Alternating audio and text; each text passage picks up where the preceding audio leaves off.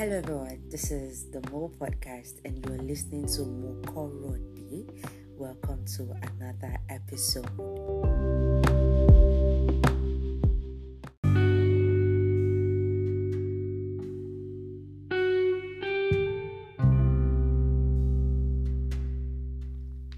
This is going to be the first of the series What I Ordered versus What I Got, and this is going to be about me, Mo Mokoradi, and I really do hope that this series is as educating or as informative as I expect it to be. So yes, this is where we begin. I really do hope that you guys enjoy this, and I would really be expecting feedbacks from this series because yes, I plan to go on for as long as possible. So yes, let us enjoy this ride together. It's another episode of the Mo Podcast. It's the first episode for What I Ordered versus What I Got. I hope you enjoy this. Come with me.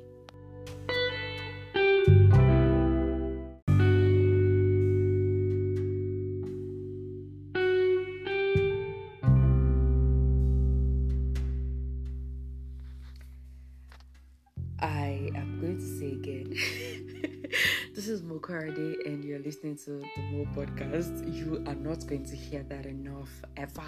I'm going to keep telling you that it's the Mo Podcast and the voice you're listening to is Mokoradi. And every time that I have a guest, I will let you know that I have a guest. But yeah, this is just me. So what I ordered versus what I got, there is an episode with the introduction already. If you have not listened to it, please stop this right now, go to the previous episode and listen to that, and when you're done you can continue this. I will start with my childhood. Childhood for me was cool. I grew up with two older siblings. I'm the last child of three, and it was really cool. We all went to boarding secondary schools, and it was fun. I mean, for me, I liked it. I'm not saying that I liked the fact that I was away from home, but yes, I liked the school. I went to Mater Christi Catholic Girls High School, Ikede Ekiti. It was fun. I had down times, I had good times, I had lovely moments. There'll be an episode about my alma mater very soon. Watch out for that one. So yes, growing up was cool, and because I had seen a lot of Barney and Friends, I wanted to be an astronaut. There was this particular episode, or should I say video, or yeah, I don't want to say series, but yeah, there was this particular one that the kids went to space, and it was fun. I loved it. Like, I really loved it. So I wanted to be an astronaut, and I had told myself that, come with me, I was going to be an astronaut. I am laughing at myself right now because I'm very far from that. I told myself I wanted to be an astronaut, and then, well, school happened, junior secondary school. I would say I was a little bit above average. I will not say I was the most serious student, but I was not unserious either. So yes, I was a bit above average, and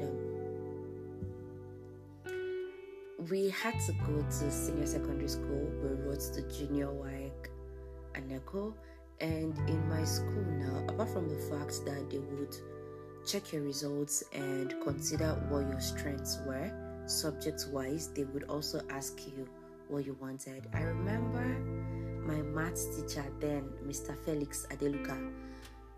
I had said I wanted to go to art class, and this man, he had taught us mathematics in JSS3, and this man told me that he felt like I had strength for sciences, so I should give it a trial. And I did think about it, and I know that I loved to work with figures, so yeah, I kind of considered, and I went to science class. I remember my mother had come to school the day after, and she was like, are you sure this is what you want to do? And I told her yes, I was going to stay in science class, and I did. This isn't supposed to be part of this episode, but just because I'm dragging myself, my results for the first term, SS1, came out, and I failed physics. Okay, I'm going to stop there. By the time I was finishing SS3, physics was my best subject. It was was my very best subject, and I passed physics after that term. In SS1, I passed physics up until SS3, and then I wrote the SSC, WAEC and NECO as well. And to my amazement, when my results came out, I failed physics, both exams, and I knew, okay, astronomy was a no-no, except that I wanted to write that exam again. Apart from the fact that I wanted to be an astronaut, another thing that interested me was psychology. So I wrote JAMB, and I was supposed to write post-JAM, post-CTME, and I had gone to the school, took the test, went back home. By the time the list from school came out, my name was nowhere to be found. And you see, yeah, long story cut short, I did not get into school that year. I waited one more year. I wrote JAM again. I went to the same school, wrote the post-JAM again, and when the name was coming out, I didn't see my name anywhere. There was a staff of the school staying in my area that we knew. We had gone to her house to check because my mother was worried. She was already thinking, okay, this girl is very, very unserious. So, yeah. And then the woman was like, okay, what course did you write for? I told her psychology, and she was like, if I don't find my name in the list for psychology, I should check other departments under social science, since psychology was under social science. So I did, and I found my name. And guess what? It wasn't psychology, it was demography and social statistics. Funny thing was, I had never heard demography and social statistics before. So I went to find out about it, and I realized demography had to do with the population, the study of the population. And well, I was a bit interested. I mean, it was a new thing, and I love to learn new things, so I decided to go for that. And honestly, I enjoyed every bit of my 4 years in school. Minus the times when we went on strike. It wasn't a lot though, yeah.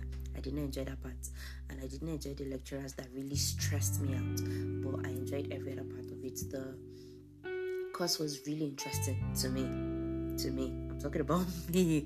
So it was really interesting to me, and yeah, so that's how I went from wanting to be an astronaut or a psychologist to studying demography and social statistics. So I graduated BSc. I had a bachelor's degree in demography and social statistics.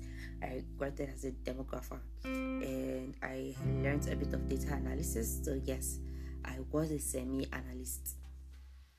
And I finished university, and service year happened. I lectured a bit during service year, and after that I tried to get something to do, and I wasn't able to get anything.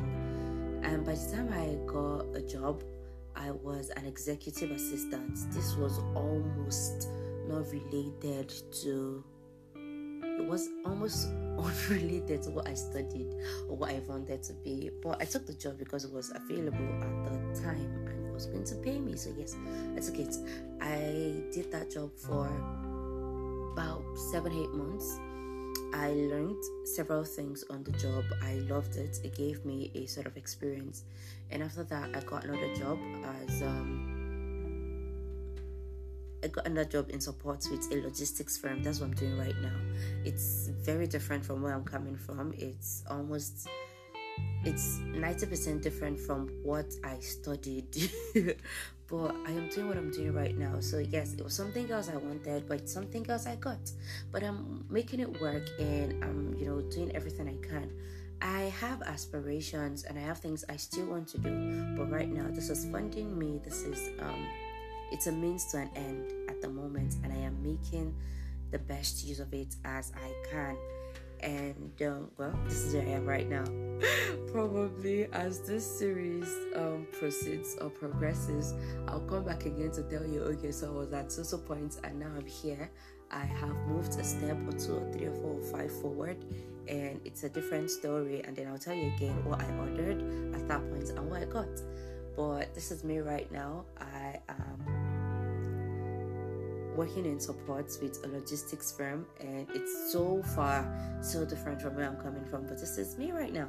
And if I would say anything to anybody who's coming after, who's going to listen to this, who is going to write down, who is going to finish from school and is going to wonder if they're going to make use of their certificate or not, see, I'm just going to say that if you put your heart to doing something and you're so sure about it, do it. I am not saying that it's not going to happen, and I'm not saying that that's the only thing you get to do. If you put your heart to it, do it. If it happens that it doesn't work out well, take what works for you and try to enjoy it while you get that thing that you do want. I have things that I want and I'm still trying to work towards them. So while you get that thing that you want, take what is available. That's what I'm going to say. And just make sure you're working as hard as possible. Make sure you're working as much as possible. Make sure you're not relenting. At every point in time, make sure you're doing something. You don't have to kill yourself. It doesn't have to be you doing 500 or 5,000 things at once. I hear people say that you have to have multiple streams of income. I am so not against it. In fact, if I get 1 or 2 extra to do what I'm doing right now, I would take them, provided I have the strength to take them on. It's just that the major thing I'm going to say to anybody is, at every point in time, make sure you're doing something. And that concludes my episode of the What You Ordered versus What You Got series. I hope you enjoyed this. I'd like to hear from you when you see the link. Share, listen, share, listen, share, listen, share, listen. I mean, that's why I'm here. Thank you so much, and have a wonderful day, wonderful week, a wonderful month, depending on whenever it is you're hearing. Thank you for listening. Till we meet again. Bye.